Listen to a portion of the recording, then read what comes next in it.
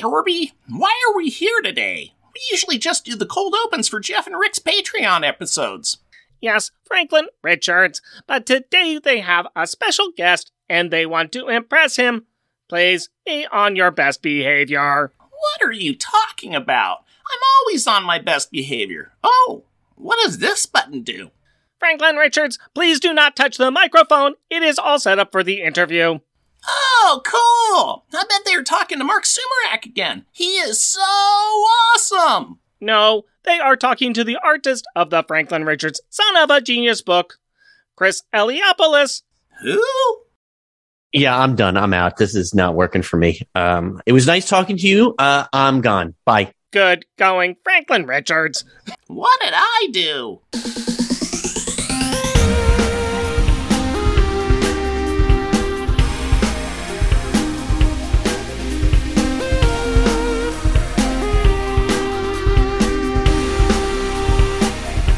Welcome, dear listener, to our podcast. Jeff and Rick present Unpacking the Power of Power Pack, where we journey through each issue of the most underrated Marvel series of the 80s while drinking beer. Analyzing awesome and amazing adolescent adventures and absorbing alcohol. I am Jeff. And I am Rick. And welcome to our very amazing guest, Chris Eliopoulos. Thank you so very much for joining us today. You sound so professional. It won't last. I promise it won't last. I know, right? It goes. The DJ voice goes quick, so a little bit. Yeah. It's mostly the natural voice, but yeah. Thank you very much for joining us. Yeah. For those that don't know who you are, we've got down here that you have kind of been around the entire comic book scene, starting in Marvel Comics. Right off the bat. No. We are all men of a certain age, is what we are. But you started in Marvel Comics around 1990, and primarily as a letter for Savage Dragon. But we are very interested in talking to you because you did do the lettering on Power Pack, final 4 issues of the original run, the 4 issues of the Power Pack miniseries, and also, as we kind of started off with our cold open, you are the artist for one of our favorite little things, and that's Franklin Richards' Son of a Genius, which there's a Power Pack connection. You've got Katie Power showing up there, and Franklin Richards has his own Power Pack connection too. So we just really appreciate you being on here to talk to us. My pleasure. I'll be looking forward to boring you all night long. We're excited about that. That'll be really nice. Please bore us. Snoring in a few minutes. I doubt that. Yeah. I doubt that. Just even from what we've already talked about, I've enjoyed it, and it's been keeping me awake. So I make no promises. I think you're being a fibber. Well, we'll see. We'll see.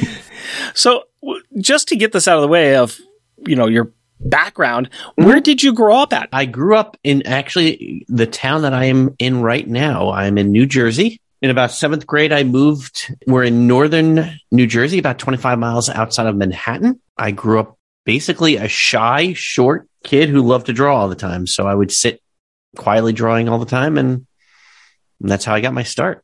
What kind of media as a kid did you really consume? I mean, you're drawing all the time. What was your inspiration for that? Cartoon-wise, my father used to take me to a candy store every Sunday, and I would get a comic book. And I sort of loved them for a while, and then I went. My uncle owned a remainder book company, so like basically leftovers of print runs, he would buy and then sell them to libraries and one-offs to bookstores, whatever was left over. My parents would help him on weekends, and we would go to his warehouse, and he had these big giant metal cages where they'd have like one-offs of books and damaged books and whatever it was, and I would jump into this metal bin while my parents helped work, and I would pick out all of the Peanuts pocketbooks and read those. And I fell in love with the Peanuts and the comic strip form, and I really found my world there. Like I felt like this guy knew who I was because I felt like Linus, I felt like Charlie Brown. So I just really grew up loving that. But I grew up also in a time of it was like the biggest blowout of media stuff, I was 9 years old when Star Wars came out. I was there in the theaters when Raiders of the Lost Ark came out. I was all of the big time stuff, Back to the Future. I was there when that first came out. And so I fell in love with that stuff.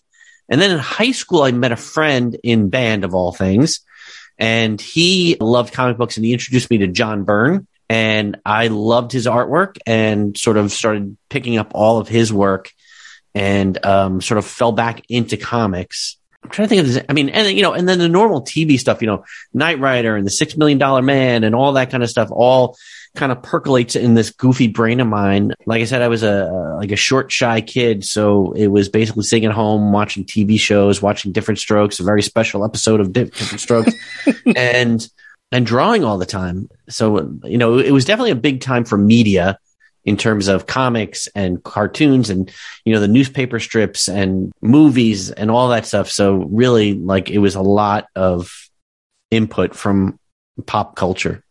You kind of mentioned a little bit your history with comic books there.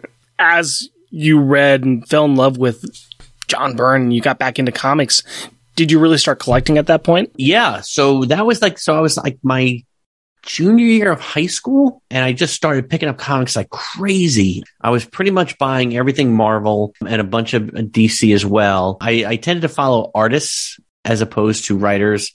And like I said, I collected a whole bunch. I saved, my father is a pack rat. And so he could never get rid of anything. So all of the stuff I had, he actually sat for years and years and years, boarding, bagging, and boxing all of these comics. So they just moved out to Arizona about a year ago. And when they left, he had an entire section of his basement. He sealed it off. He, put walls up. He put insulation in. He kept it temperature controlled. And he had well over 100 long boxes of comics when he finally moved. And I had to pull them out and put them in storage.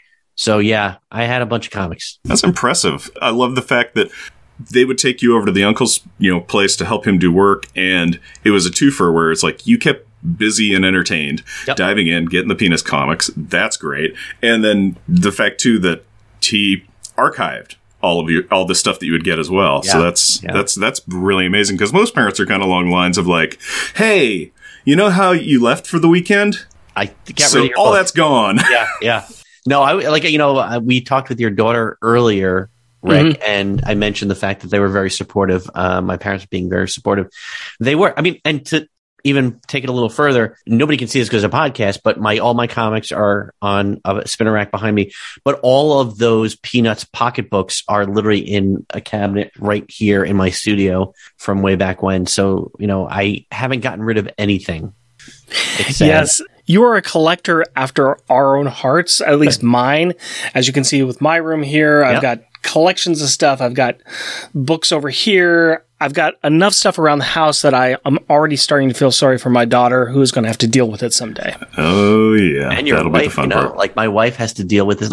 We got to the point where she just said, this is your space. This is all you get. And it doesn't encroach anywhere else. So I've extended out of my studio across the way. There's a little table or whatever, and it's got, or shelving and stuff like that. And it's got the lightsabers and, some books. And what else do I have on there? And Peanuts characters, and a big R2-D2 is on there. So she lets it go that far, but no further.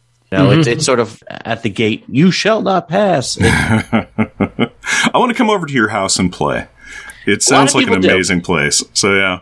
It's fun. It's fun because I have people who come over. So every year up into the last couple of years for the New York Comic Con, Eric Larson will come in and stay here, and we just hang out and play in this. And usually he'll sit at this desk and draw a Savage Dragon while I'm working over here drawing something else, and then look at comics. And I have I will say there's a whole other shelving unit down there with a bunch of books and those big oversized artist edition books. And yeah, it's a nerd central, my house. Which is nice. It is great when you can have that. And also, you can have the excuse of, I need it for work. This is reference material. Yeah.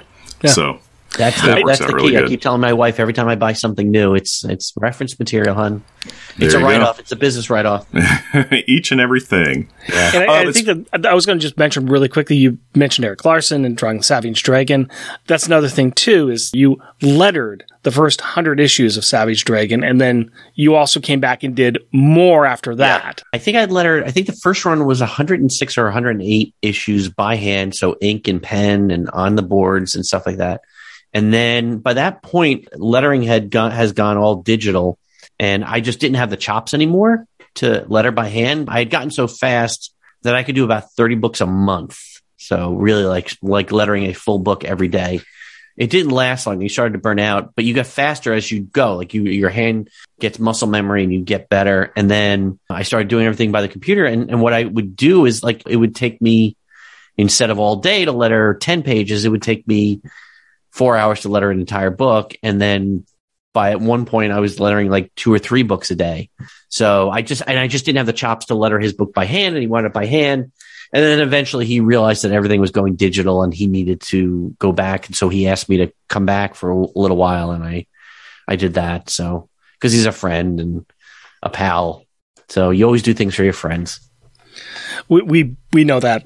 I had a stupid idea for a podcast and here we are. Prior to that, he had an idea of moving and needed somebody to haul washers and dryers up and down stairs. He came to me for that too. Yep. Did he give you the pizza and beer after? Oh yeah, Rick's good on that. Rick is actually a good friend. If you move, you should get the pizza and beer. That's like the standing rule. You need to give pizza and beer, and you also must have everything packed and ready to go. You've got them there to move. You don't have them there to pack. Correct. So here is my stuff. Please put it in boxes and ship it for me. No. Just carry it and go. Yeah. Fastest move day you've ever been part of. It was nice. It was really good. Yeah, I think I got off work and came over to it. So yeah. Oh, awesome. Jeff, do you want to ask about the lettering?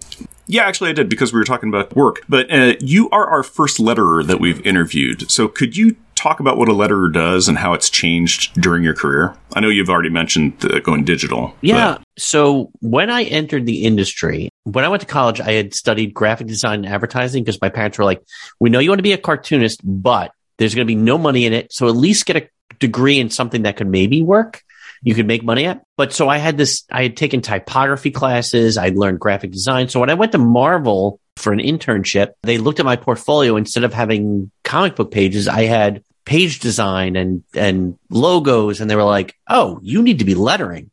So my internship, which was my final semester in college, I had worked under an editor half the time, and then in the bullpen the other half, doing paste up and production work, but learning how to letter. And so I eventually joined the staff out of college. I didn't go to my college graduation. I actually went to Marvel to work that day. They kept training me to letter. Like I just learned. And in those days, it was pen and ink, and you would letter on original artwork, which is traumatic, especially when you're a young kid. Yeah, then that's scary.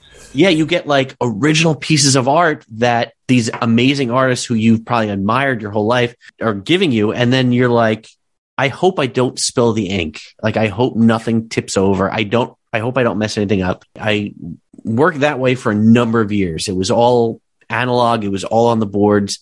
I was lettering. It got to the point. So I started on staff, and the staff job was basically doing corrections on other people's lettering. So if Jim Novak needed something changed, I would fix it. Like in one case, the big thing was I did Weapon X, Barry Windsor Smith. Mm-hmm.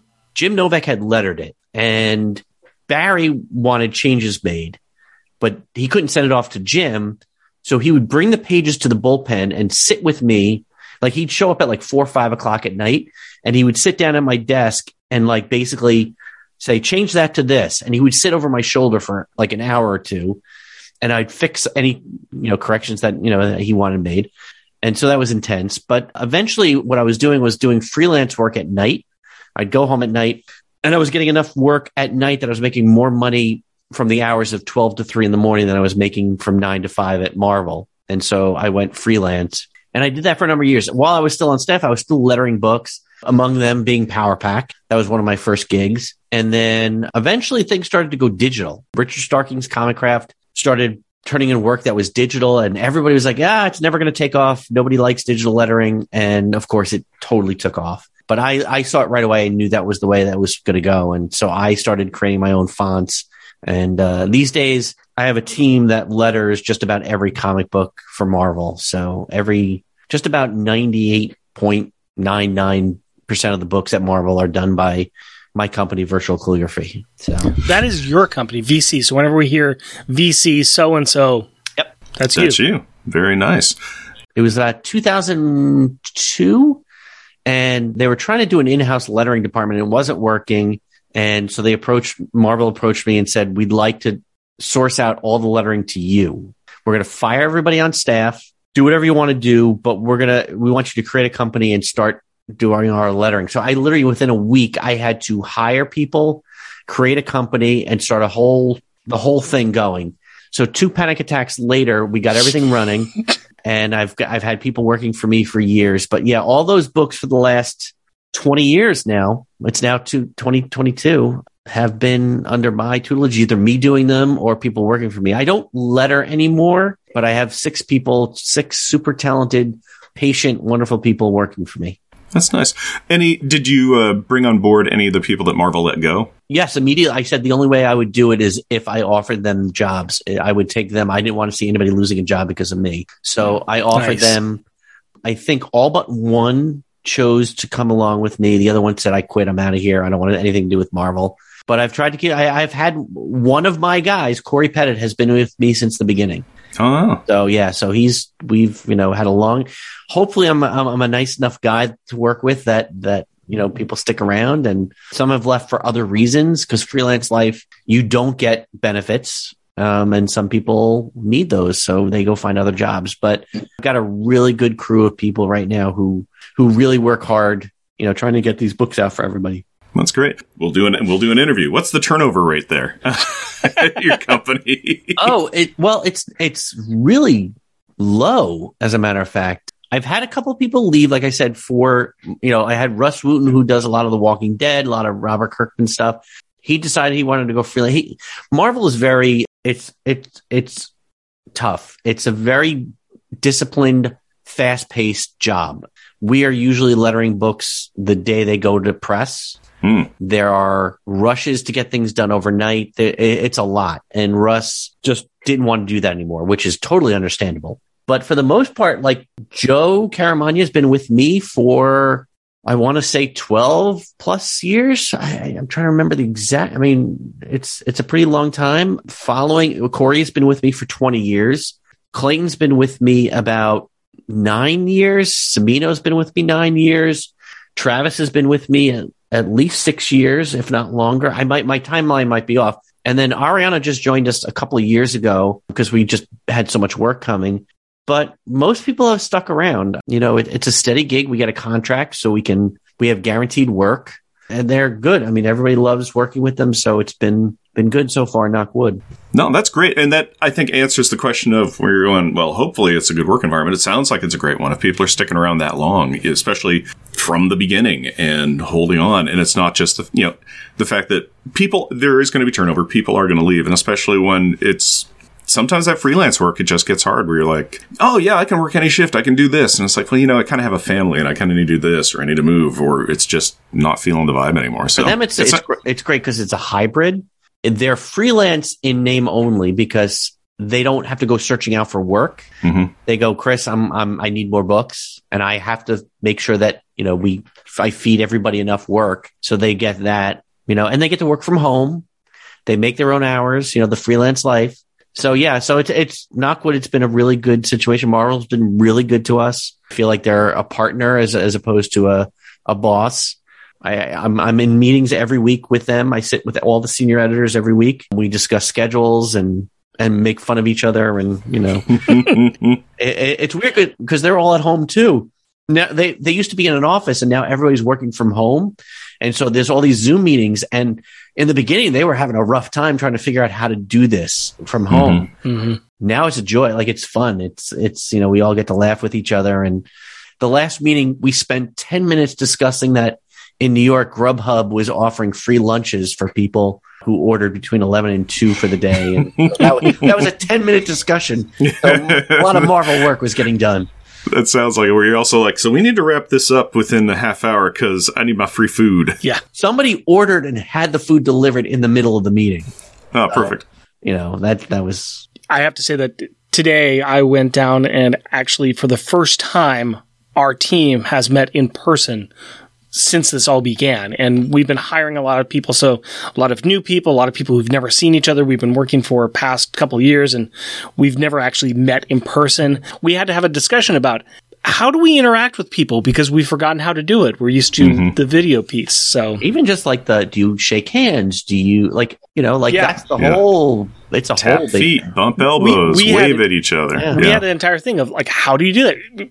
We started off like a couple bumped fist, and then there was like a reaching out for a handshake to a bumped fist, and hey, then there's other people who I've known for years who I came up and they're just like, forget it, just give me a hug, because I've missed that. Yeah, I think that's the thing. Everybody's kind of been needing that. I think everybody has been doing the isolation thing more or less, but the isolation thing and just forgetting how the social interactions work and how it is to talk to people that don't live in the same household as you, or just like, you're a stranger, I don't understand anymore. Yeah, I mean, I remember. It's funny. I was when this first went down, I got interviewed by someone from the New York Times about comics in this period. Because if you remember, when it first went down, publishing stopped, the printers stopped, the comic shops closed. One of the questions is like, how are you dealing with this whole social distancing thing? And I said, dude, I grew up as a comic book fan and a guy who loves Star Wars. I've always known how to social distance. Like, that has never been a problem. It's like, I was born for this. This is like my moment. I was like, look, nothing has changed for me. I still sit in my room alone as I always have. So it's definitely not as bad for me as for most people. I was going to go back to your lettering discussion because I was curious about how much your team and your company really work with the artists to create new types of lettering, or if there's a special request of a character who speaks in a different way, or they're trying to do a different emotion with what you are putting out there on the page. How much of that are you still having conversations with? How much has that changed going from the hand lettering you used to do to more of a digital? Yeah. Well, the hand stuff, it was sort of like they put stuff in script like, scary font or creepy or, whatever it may be for different. But you got to remember, like, we didn't have 50 million fonts. I lettered by hand. So you either got like the main font that I normally draw or maybe something a little different. But for the most part, it was simple. These days, there are always notes from writers. They can change things. They ask for changes all the time. The thing about digital that is different from analog is that up until, like I said, the final moments, they can ask for changes. Writers rewrite. I've had a writer who will send over the first half of a script for like a 20-page story. So he'll send 10 pages over, maybe not fully done. We would letter it. He would receive it back, review it, write the second half, and then rewrite the first. And then you would do that. And then he would read the whole thing and go back and rewrite all the way through again. So that happens a lot. But with this person, but there are a lot of changes. Like we go through 8-9 rounds of changes, and I don't say corrections because they're not saying, oop, you spelled Reed Richards wrong. Like, it's like, no, let's totally change the dialogue on this page. So that happens a lot, but there is input. It goes through either the editor or sometimes even the writer will contact us directly and say, here's what I'm looking for. Or I'm looking, can you make this more? Or the artist is looking for something different. So we try to be as inclusive as possible and cater to whatever they ask. It's the good and the bad of comics is that everybody works in their own little world. And so sometimes you do have to reach out. But when you do, like, great things can happen. Like when I lettered Hawkeye, and I remember the first time David Aja had said, I want you to do this. And the editor didn't even know that he asked me. And the editor was like, who's lettering it? I'm like, I am. He's like, well, I didn't decide that. And I said, well, David did. And so, but David had made it specific what he wanted. I think I gave him what he wanted because he was very happy with it. That's the great thing too about comics is it's very interactive and the joy is, multiple people getting together and trying to make something great. I had to reach over as you started talking about Hawkeye and pull out the book because it's Those fantastic. Are good books. It's great. Those are good books. I mean, I hope you got some residuals off of the TV show too, because let me tell you, those TV shows came right out of this. So. Yeah, they lifted those pretty good. I will say, and that was the great thing. That book, forever, that will be one of my favorite books to work on. Like I said, David was just wonderful to work with. Fraction is a doll. But at one point, David takes his time on books. Like he was, if you remember at the time when these books were, like everything was delayed. We were always behind. But it's worth it. I think now you look at the work, it's amazing. But we had to make up some time. And he literally told the crew, okay, Chris is going to draw an issue of the book. And I was like, say what now? David says what? And so we did an issue of that. It's like a Christmas special and a cartoony Christmas special. So David did the bookends of the issue and I did the main story. I thought everybody would revolt and like hate me and hate everything, but people actually loved it. I don't have it. It's in the other room, I think. Somebody even crocheted me little characters from the book. I mean, it was a really sweet moment. It was great that I was able to actually step up to I felt like Phil Collins stepping up to the microphone after playing drums for years. I got to play lead. I got to sing the lead. Got to shine for a while. That's great. In the My Life as a Weapon stuff, I think that kind of what you would have brought into for drawing that would tie right in because it did have a good sense of humor to it. Yeah. Yeah. Matt's he's got a great ear for dialogue and a lot of fun. So that one was a real joy to be a part of and to know that. What was funny is when I was in college, the reason I got my internship with Marvel is because I had a class with Gene Colan, who is the famous Silver Age artist, Iron Man and Daredevil. And I was taking a class with him and I was drawing in my cartoony style. And he said, you're never going to draw a mainstream comic book in your life. And, I got to do that. And, like part of my career is also proving people wrong. So it was nice to sort of say I did a mainstream comic, like in continuity comic book from Marvel Comics. So that was the fun. That's amazing. The fact that people are like, you can't do that. And it's like, well, I just did. Well, the Franklin stuff was like that too. I went in and said, I have this idea for a book. And they said, you're a letterer. What do you know? You can't draw. You can't write. And I said, just give me a shot. Let me show you. And I basically wrote up a pitch and they bought it. So glad they did. I love those. We've been doing those for the openings for 44 episodes or something. Yeah. Wow. We're so glad that the ones exist that do, and we're kind of like, oh, we're going to be tapping out of those here pretty soon, and that's just a little bit sad. Yeah. But yeah, they're amazing. They're fun. We still have a second book. Okay. we still are on the first book, so we've got the second book to get through. Okay, well that's good. I thought we were talking about it before. I'm hoping that we can use it for all of the ones that we've got planned. I haven't done the counting because I'm afraid to, but I'm just going to hope. Yeah, and our math keeps on changing too for our numbers because it's like, oh, we've got kind of we'll be doing stuff for this long. There's all this other stuff too. Oh, let's keep on. I've got a plan. Watch it grow. Trust me, I've got a plan. You can move on to Pet Avengers, right, or something like that. Oh, yeah, we'll figure out something. But no, I have to tell you though, these are wonderful, and it became.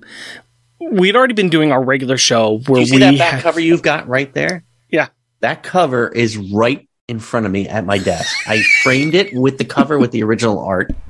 I don't have a camera on here to turn around and show you, but it's we'll take your word on it. We'll take your word for it. And that's of course the cover of I'll send you a picture after the show. That's a cover of a dinosaur in a football jersey. Yeah. And he is coming after Franklin, who's got the football, and Franklin is frightened out of his gourd. Yeah.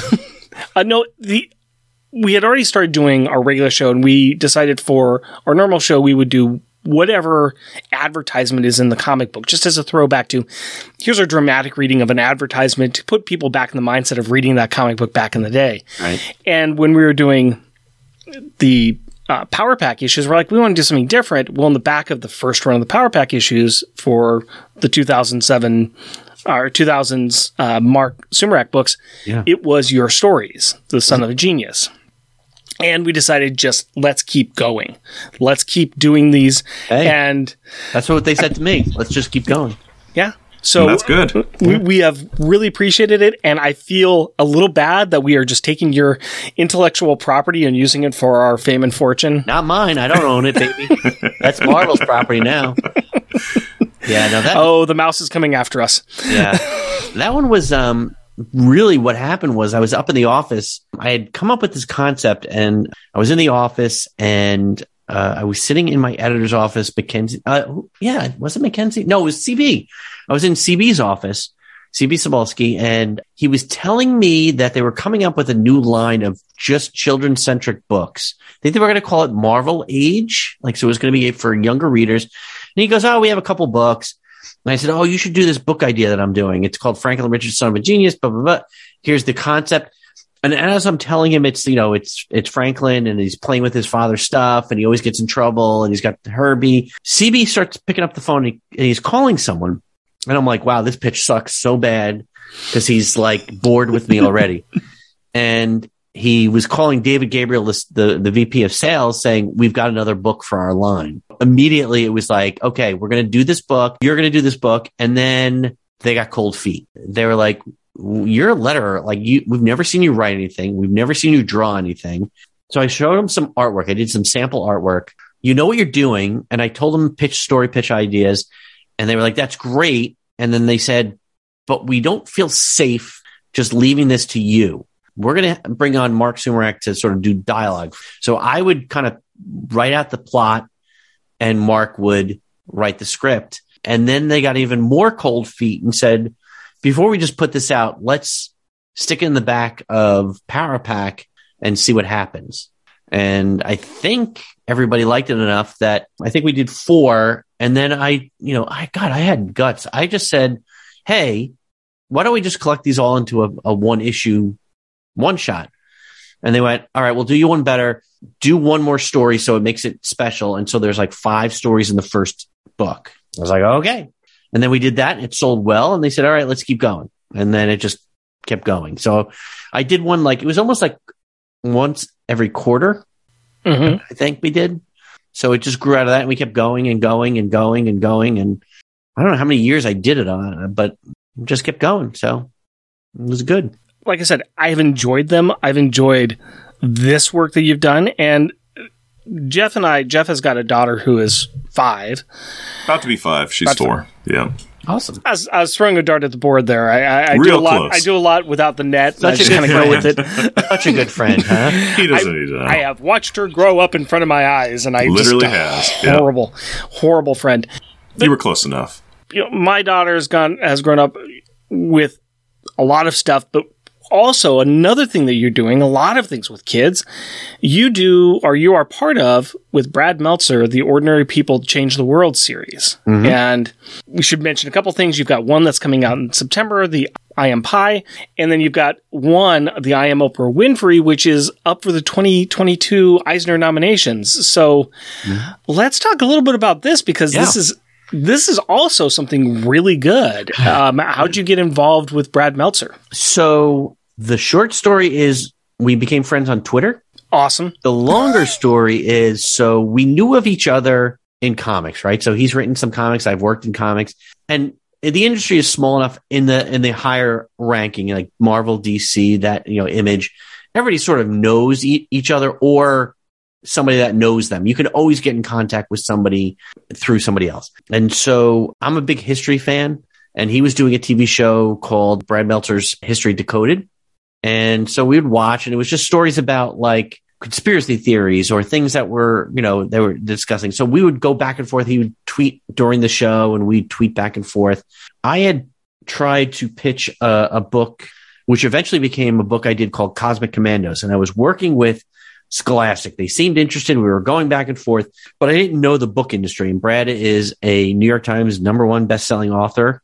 And he was the only person I knew who worked in that industry. So I was reaching out to him for some advice on this, and we would go back and forth a little bit.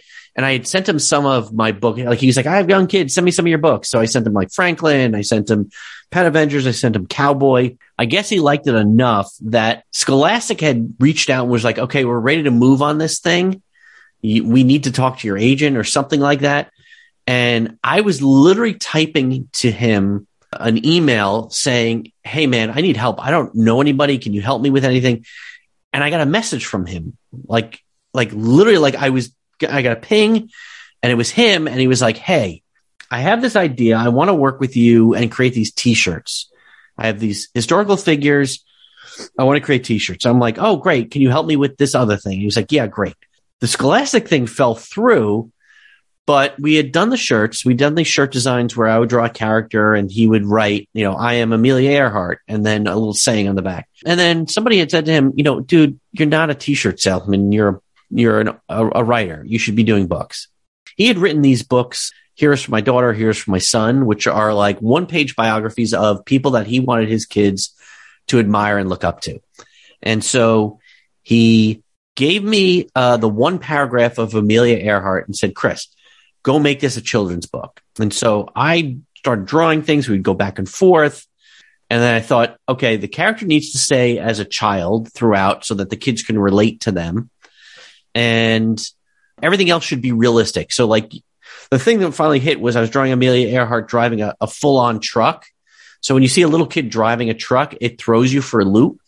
But for kids, they get it right away. They go, oh, I could do that. Like I'll eventually, not when they're 5, but they can do that someday. And they all understand these days, like, you know, you look at Twitter or you look at Facebook or Instagram, everybody's got an avatar. And so this becomes the avatar for that person. So they totally got it. He took it. Now, Brad being Brad, like he had access to anybody. He could get, like normally I tried for 20 years to get an agent. I couldn't get an agent. He had like 3 separate agents applying to come and represent us. So I was like, oh boy. And finally, our agent, Jody Reamer, had said to him, the artwork is fantastic, but the writing's got to come up to the level of the art. And he said, okay, I want you because you're the only person that is being honest.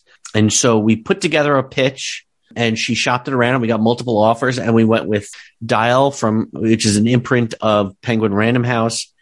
And we started doing these books that are biographies of famous historical figures, but they're told about what makes them heroic. They're always perfect, but these people have qualities or virtues or values that make them somebody to admire.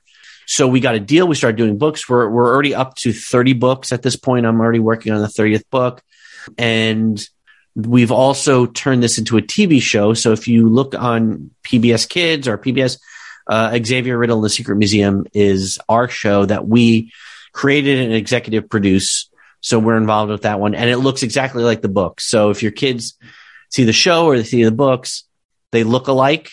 And so we're sort of like making a big product of my art, I guess. That's the long story. I'm glad that you brought up Xavier Riddle, actually. I wanted to ask you about that. Since you're the co-creator, writer, producer of Xavier Riddle and the Secret Museum, how well did your history in comics prepare you for working on a television series? How does that work out for you? Yeah, so, well, you know what's lucky is that I've got Brad, who's a phenomenal writer, and he's been in TV, and so he knows. So a lot of this stuff, what makes the books is the two of us working together. Collaboration is the big key. I don't think if I wasn't the artist or if he wasn't the writer, none of this would have worked. And so we really came together and he taught me a lot of stuff. Like I design all the characters for the show. We have a team for a company called 9 Story, which does all the animation, but it's all storytelling. When push comes to shove, words and pictures coming together to tell a story. And so comic books, comic strips, all of that stuff, movies, it prepares you for this. And so we all have a hand in it. Like, you know, we get the scripts and Brad and I review them and we put in notes. And what's fun is that I always thought of myself as just some dopey letterer, but I can say to a company, I want this dialogue changed or I want this character to look different. And they go, yes, sir. And they change it. And a lot of it is based on storytelling. I mean, that's really what it comes down to. My agent and my publisher have all said to me at one time or another, just tell a good story. And so that's what we try to do in the books and the TV show and the comics. Just tell a good story and everything else will fall in place. And that's what we've done. So, but Brad and I are comic book people. We grew up in comic books. So everything is going to have a comic book reference. Everything is going to be all about the comics. I'm kind of fascinated by what we've talked about so far in the story of your life. It seems that brick by brick, you have been building to kind of an emperor of your own empire here, as it were. And it seems like almost like a shock to you that you started off just doing lettering and being part of the process and learning from people about how to construct all these things together. You had an opportunity to create your own stories and to build your own stories, and with some help from somebody like Mark Sumerak, to build your ideas from Son of a Genius, where you had to create the story, what you just said, create a good story in a short time. And now you've moved that to book, to your own animation studio. Are there moments in your life where you're like, I'm just a shy kid who likes to draw at pizza parlors. Yeah. And now I'm doing this. It seems like it'd be a little bit of a shock to you sometimes. It is. It's every single day. It's just absolutely insane. my favorite thing to do as a kid was to sit in my room and draw pictures all day and be left alone. And that's literally what I do all day today. Like nothing has changed physically, but yet, I have meetings with Marvel Comics, which like most people are like, what? Every single week I have to talk to Marvel, or I have to deal with our animation company or my publisher, or I see our stuff on TV, or you see, Brad goes on TV on Good Morning America and promotes, or he goes to the White House like recently to promote the books, like it's so absolutely insane. It's not something you would ever expect or predict. So every single day I'm just kind of like, I'm just waiting for it to crash. I'm waiting for like the other shoe to drop and somebody to wake me up. I feel like I'm going to be like Neo waking up in a pool of like goo with things strapped to my head, and it'll all be a dream. So it's been an amazing experience so far, and hopefully it keeps growing. I'm in a little bit of a shock myself because I throughout today, I kept thinking to myself, tonight I've got to go home and I'm going to do an interview with Chris Eliopoulos. And I've seen your name all over stuff for years. And I just like, well, he is the letterer. He does lettering. And, oh yeah, he also does Franklin Richards. And, oh yeah, he's also doing these other books. I did not put things together. It was last week while I was kind of preparing for this, I was reading some article somewhere and all of a sudden they mentioned Brad Meltzer's name. And I was like, where do I know Brad Meltzer's name from? I just read it somewhere. Went back, oh, he's the one who works with Chris Eliopoulos, and I started going through his work. I'm like, hang on, there's something more here. And just talking to you, I realized that I was woefully unprepared for this entire discussion today because I'm like, here's the guy who does all of the lettering for all of Marvel Comics with his company that I've just VC. I've never put it together. So we've said it a lot. VCs, VCs. Yeah. Well, I will say, so number one, I am not a person that likes to be front and center. Obviously, like I said, I sit in a room.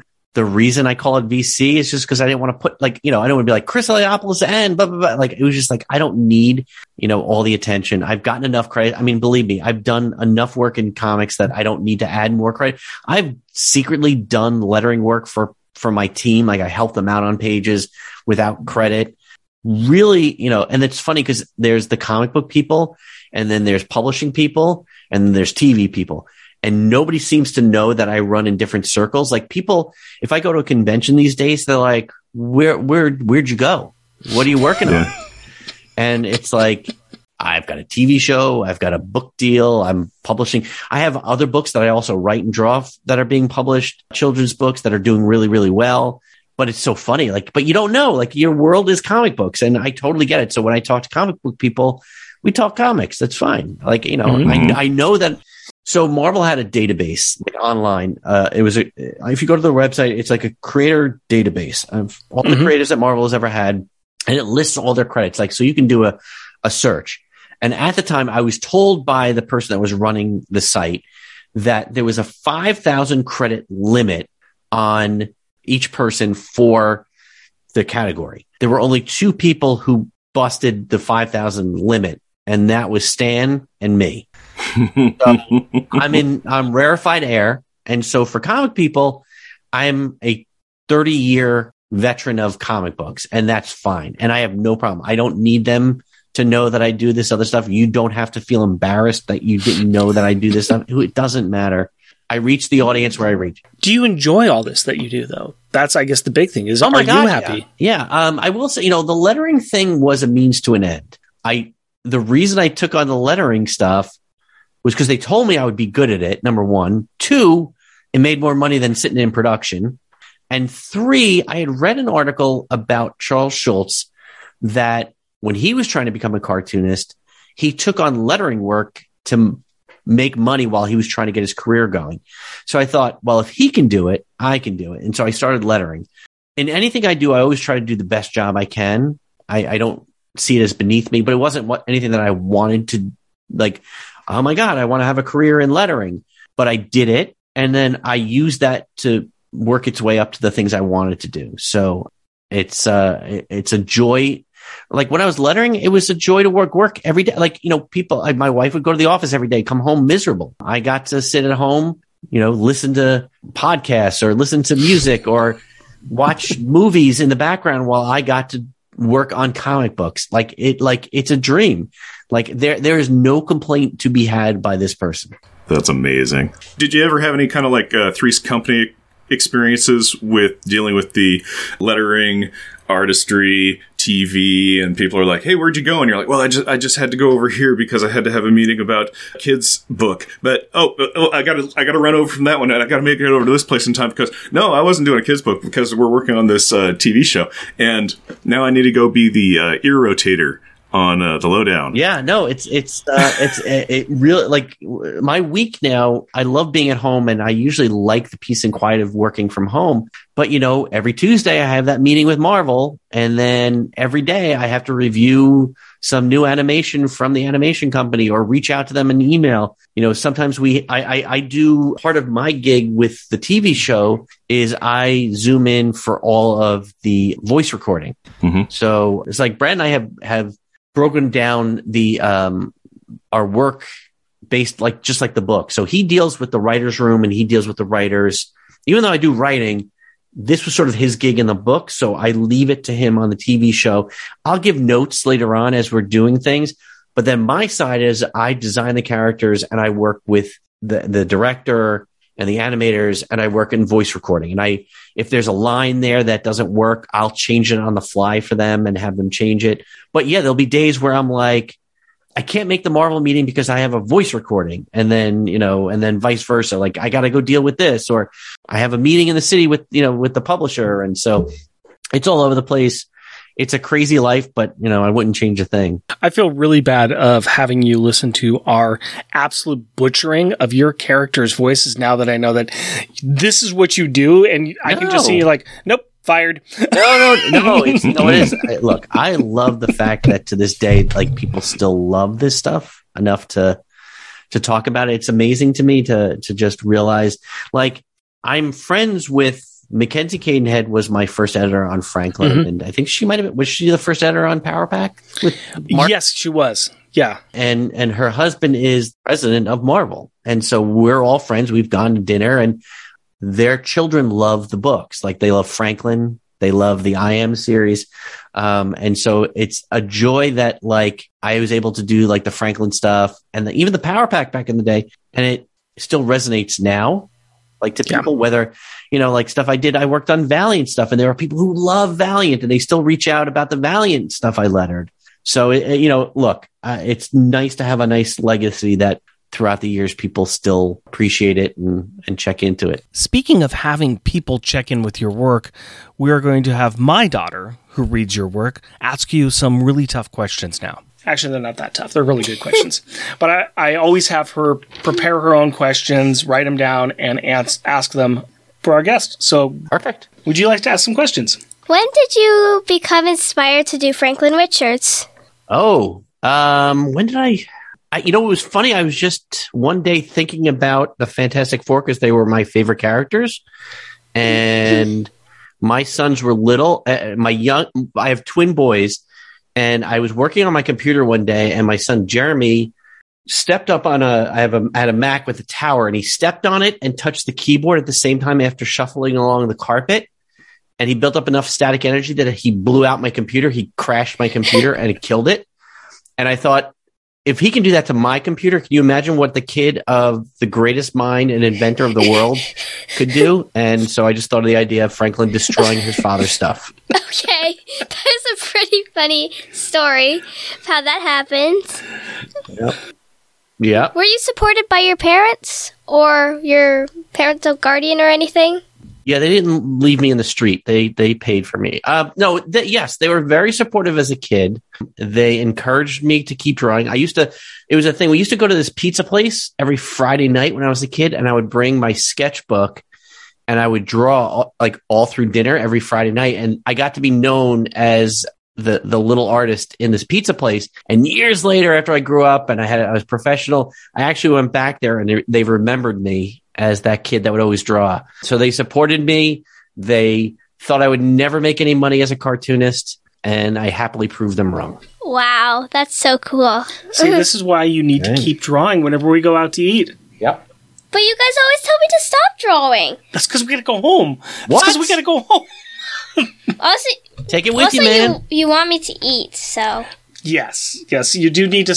Well, I did the drawing with one hand, and if you have pizza, you can fold it and have it, in the other hand. So. Unfortunately for her, it's a single-minded task. It's either eating or anything else. I will tell you, I chose drawing over eating a lot of the time. So. Yeah.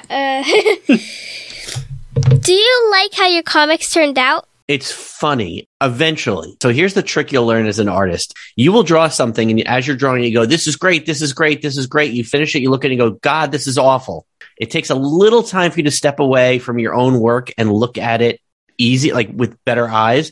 And I do like the work I've done a while ago. The stuff I've done today, after I looked at it, I hate it. So, but what's good is when you look at something and you're critical of your own work, you get better. So that's the good part. If you start to say, I'm so good, I don't need to improve, then you'll never get better. So I still to this day don't particularly like my work, but I'm trying to get better. Yeah, sometimes I have this vision in my mind, and then I look at it and I'm like, that looks horrific. So. Yes, I have that every day. Even as an old man who's done this for years, I still look at my stuff and say, what were you thinking today? Because you can't draw. Maybe you need a career in the sanitation arts. Okay. Did you get along with your teammates? Yeah, everybody I've ever worked with, I've been lucky, knock wood. They've been wonderful to work with, supportive, encouraging. My editors have always been really, really helpful. In fact, my editor on Franklin Richards left Marvel and then asked me to draw a comic book with him. So we've been really close, and I literally was just texting him 5 minutes ago. That's the key too, and I try to be supportive of them. So if they're supportive of you, be supportive of them. Neat. As Dad writes another question for you. Did you have a fun time? I always have a fun time. Well, here's the thing. So when I'm writing or drawing comics, it's like my favorite thing in the world to do. I'm a big Disney fan. I love going to like Disneyland or Disney World. I will tell you, we've gone as a family. We used to go like 3 times a year. But if you ask me what would I rather do, sit here and draw some pictures or go to Disney World, I would stay home and draw pictures. So it's my favorite thing to do. We are a big Disney family too. In fact, yeah, I'm jonesing right now because every 2 years we've gone to Disney, some kind of Disney thing, and we went right before the pandemic. Yeah, her and I went on our own little trip together, just us, to Disneyland right before the pandemic, and so. It's time. It's time. We got to go again. We did too. So the other thing is my wife and I run marathons. So we actually have taken trips down to Disney World to run the marathon. We did the half marathon in Disneyland. So we really enjoy the parks, but I'd still rather be sitting here drawing. Well, Carrie, if you love drawing, just keep doing it and keep doing it. They say it takes 10,000 hours of dedicated practice to become a master of your craft. So you got a while to go, but just keep at it if you love it. If you love it, you can keep doing it and do it every day. Draw something at least once a day. Okay. All right. Okay. Keep it up. Enjoy class. Thank you. Bye. Bye. We do have a couple of listener questions that we can throw at you as we can wrap this up here. We got a small but loyal following for our show, and we have some people that really enjoy Power Pack and really enjoy what we do. And Jeff is the only follower, right? He's the only listener, right? I think he might be. One of our listeners, Jeremy Daw, asked that you recently posted a picture of the pack online. Can you recall if you had any pitch to use to them at some point, either as a one-shot or a mini? Did you ever try to do anything with the Power Pack itself? You know, it's funny. I don't know how many years ago, I was kind of tossing the idea around. I was like, they should really bring that back. Like, it's a brilliant idea that should be used in the TV or the movie divisions.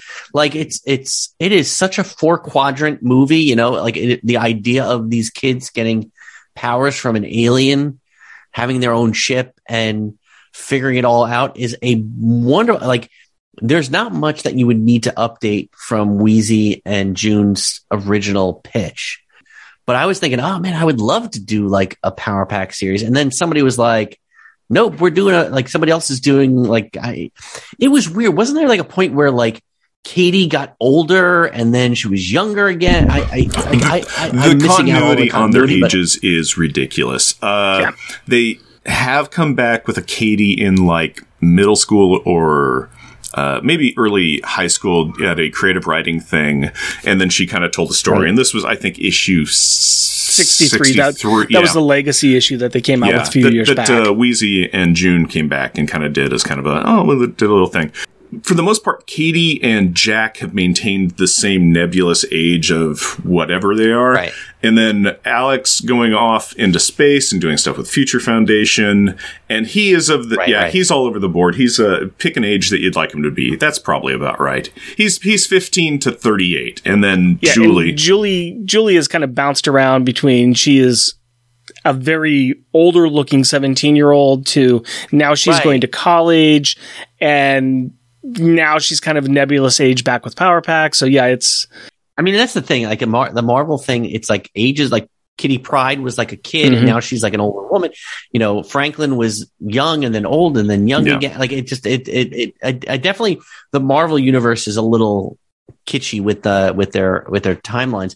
But I think the idea of these kids getting powers is brilliant. And so I wanted to do something with it.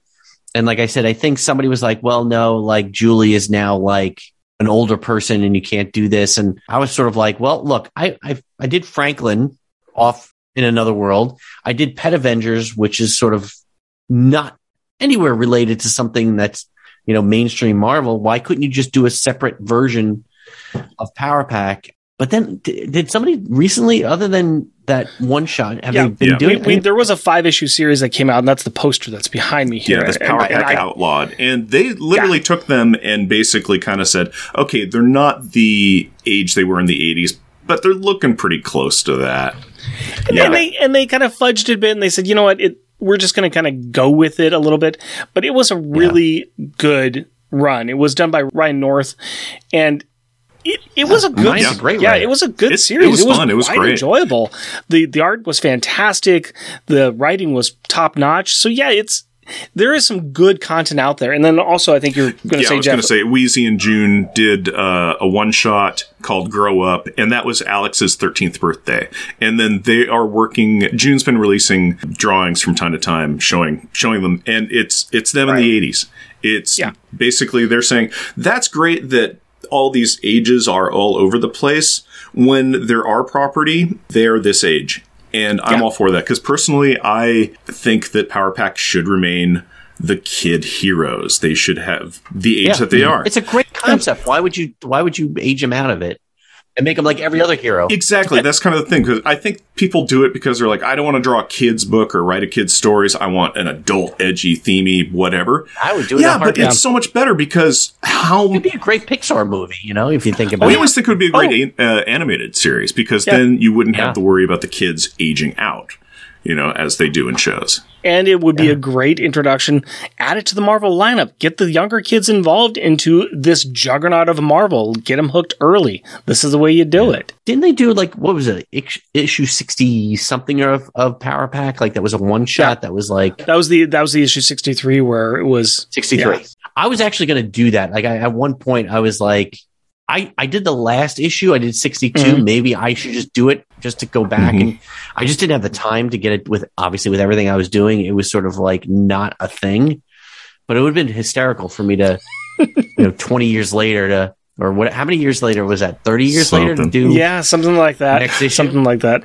I mean, how was your experience working on the tail end 4 issues of Power Pack?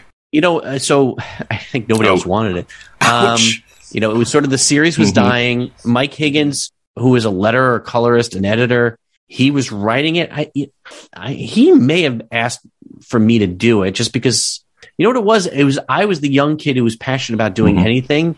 And sometimes when, you have a book that's sort of dying, you want somebody with passion to be on there who wants to be doing it, not just like, all right, here's another payday, type of thing. And so I enjoyed it. I love the concept when I was a kid in high school, whatever, when it first came out. So I enjoyed working. I mean, Mike would come into the office. I was still in the office at the time. So, I would letter it overnight, come in and bring the pages in, and Mike would be there, or Mike would hand off the script, and Tom Morgan would come in once in a while, which was great. Tom was another great artist. I think he's in animation now, but I think we follow each other on Facebook. But another really great guy, really one of those guys that you work with who is like a creator who appreciates everybody on the team and sort of looks out for you and says, hey, comes up and says, you did a great job, which is always nice.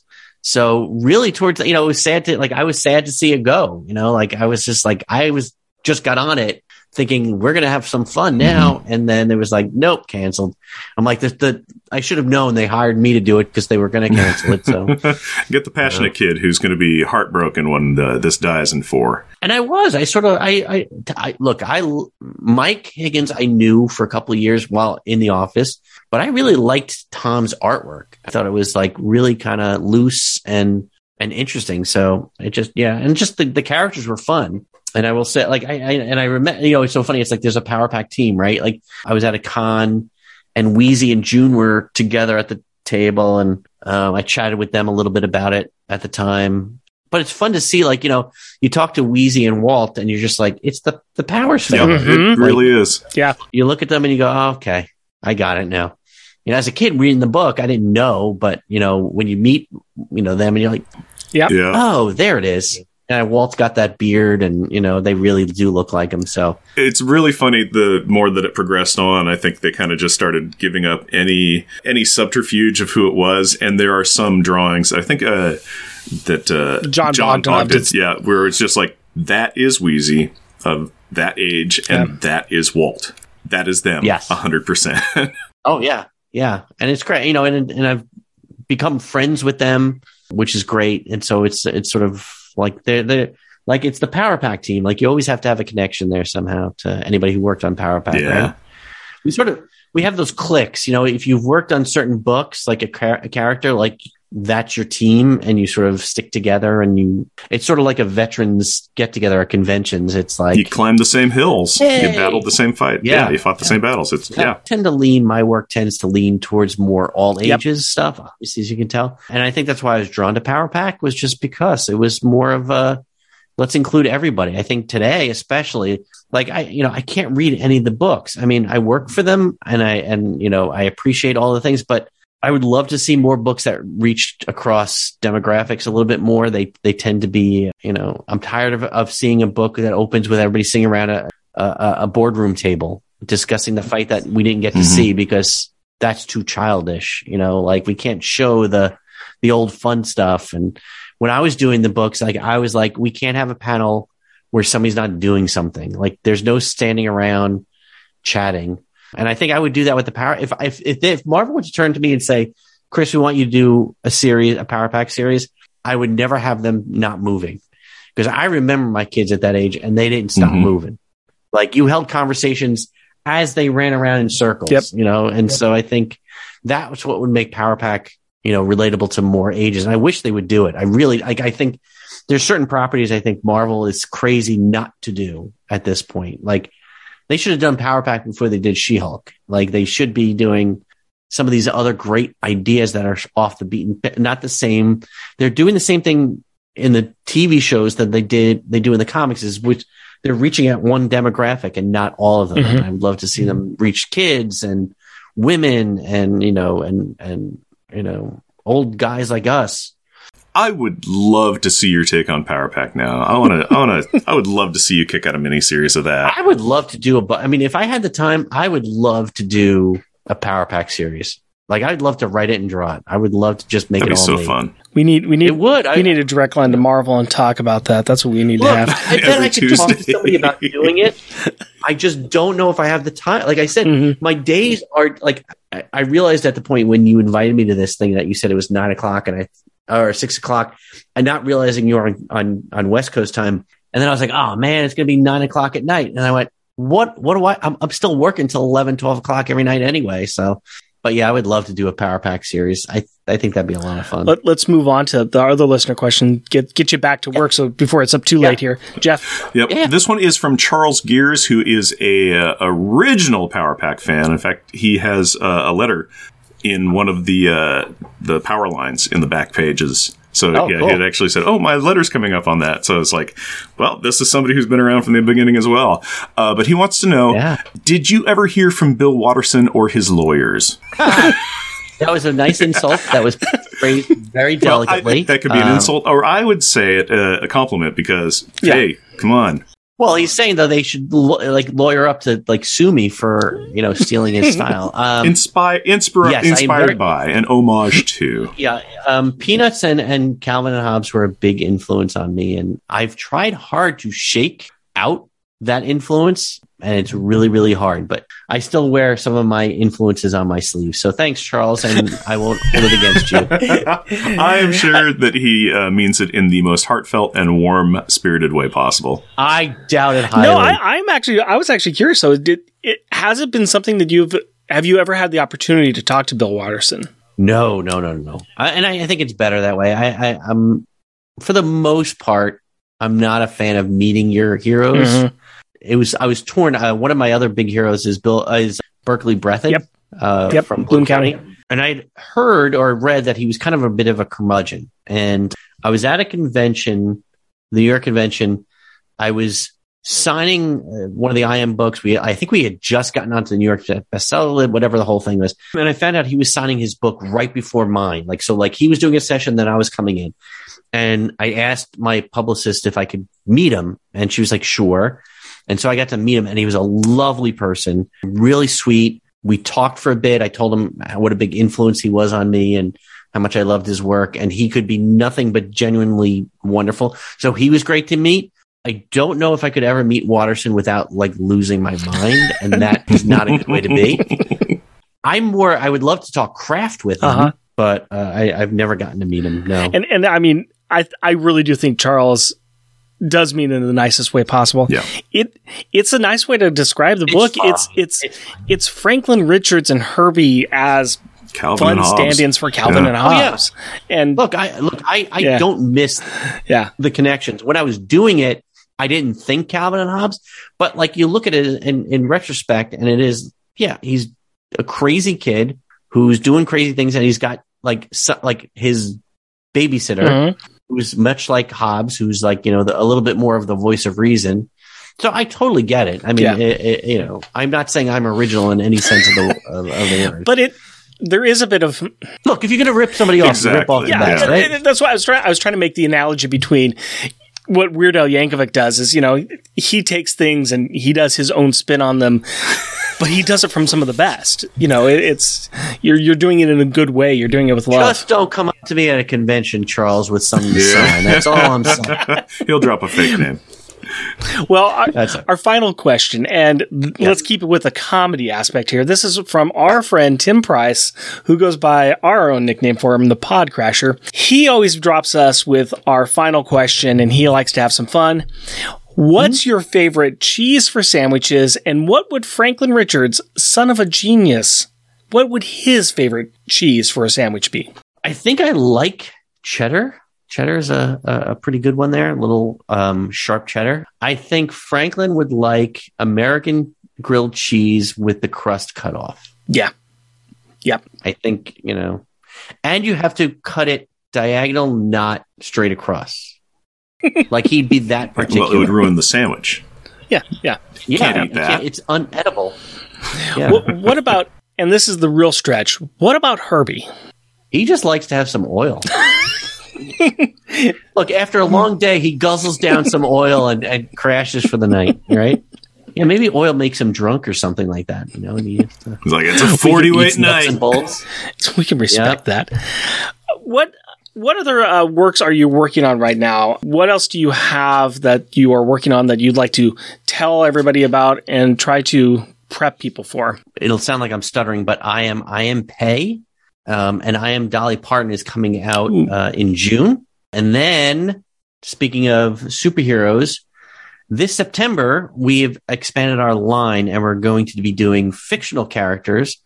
And the first two of the series is I Am Superman and I Am Batman, which will be coming out in the same format.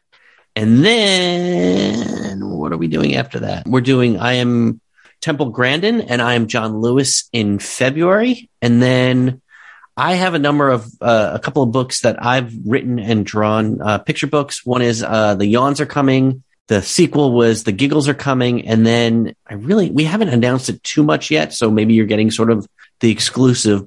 In the summer of 2023, I have a book called A Little Angry that's coming out. So that'll be another book. And then Obviously, we're coming up with our second season of Xavier Riddle and the Secret Museum, which is on PBS Kids.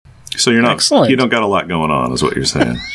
I'm kind of sleeping through the day. Well, I hope it picks up for you, buddy. Just resting on my laurels. Yeah.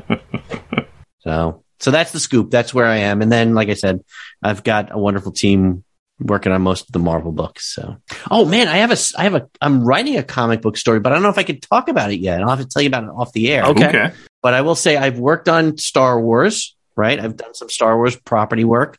I've done covers for the Back to the Future comic, which, again, two of my big things growing up. There's a third rather large franchise that I'm going to be writing a special story for. Well, if I can remember back to the beginning of this conversation, that would only be Indiana Jones would just hit that trifecta for you. No, but I wish I could do an I tried. I told them I wanted to do a kid Indiana Jones series.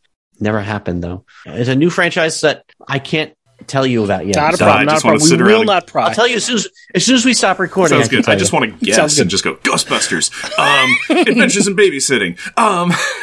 Stop. Thor's there. Yeah, Thor's there. Good old Vincent D'Onofrio. Thank you very much for your time. I really do appreciate this. This was a real education for me. I think probably for Jeff as well, just about what you do and what you have contributed to. And my lack of sleep is what you're saying? Well, yeah, there's that as well. Yeah. But no, I really do appreciate this. This has been wonderful. Thank you very much. Yeah, thank you. No, thank my you. pleasure. Thank you. We do. It's been great. We've really appreciated it. Shout out time! We'd like to recognize those listeners that take the time to write in or leave us a review. This is for episode 108, The Loners, number 4, What You Don't Know. Charles Gears. Chris Reeves. Hoover and his show, 4 Million Years Later. Jeremy Daw. Limax 7. Matthew Birdsey. Michael Neertz. Sebastian. Waffles, who said, great episode. As an aspiring actor myself, I know the only thing letting me down was my lack of powers and not my lack of ability. Same. Same. Oh, don't hold yourself back there, Waffles. It was your lack of ability. Ouch. I thought it was the fact that nobody could connect to him because he's in like a 19-hour ahead time zone. Could be that too. Yeah. Could be that too. It could be the strange accent. That's a beautiful accent. I'm just kidding, Waffles. We love you. We all love you and your accent. And that brings us to our awesome Patreon members. These are the people that keep giving us money to keep doing this thing that we like to do. Adorably astonishing and amazing Andrew Burns. Cheerfully cheeky and charming Char Logan. Challenging, cheesy, and chuckling Charles Gears.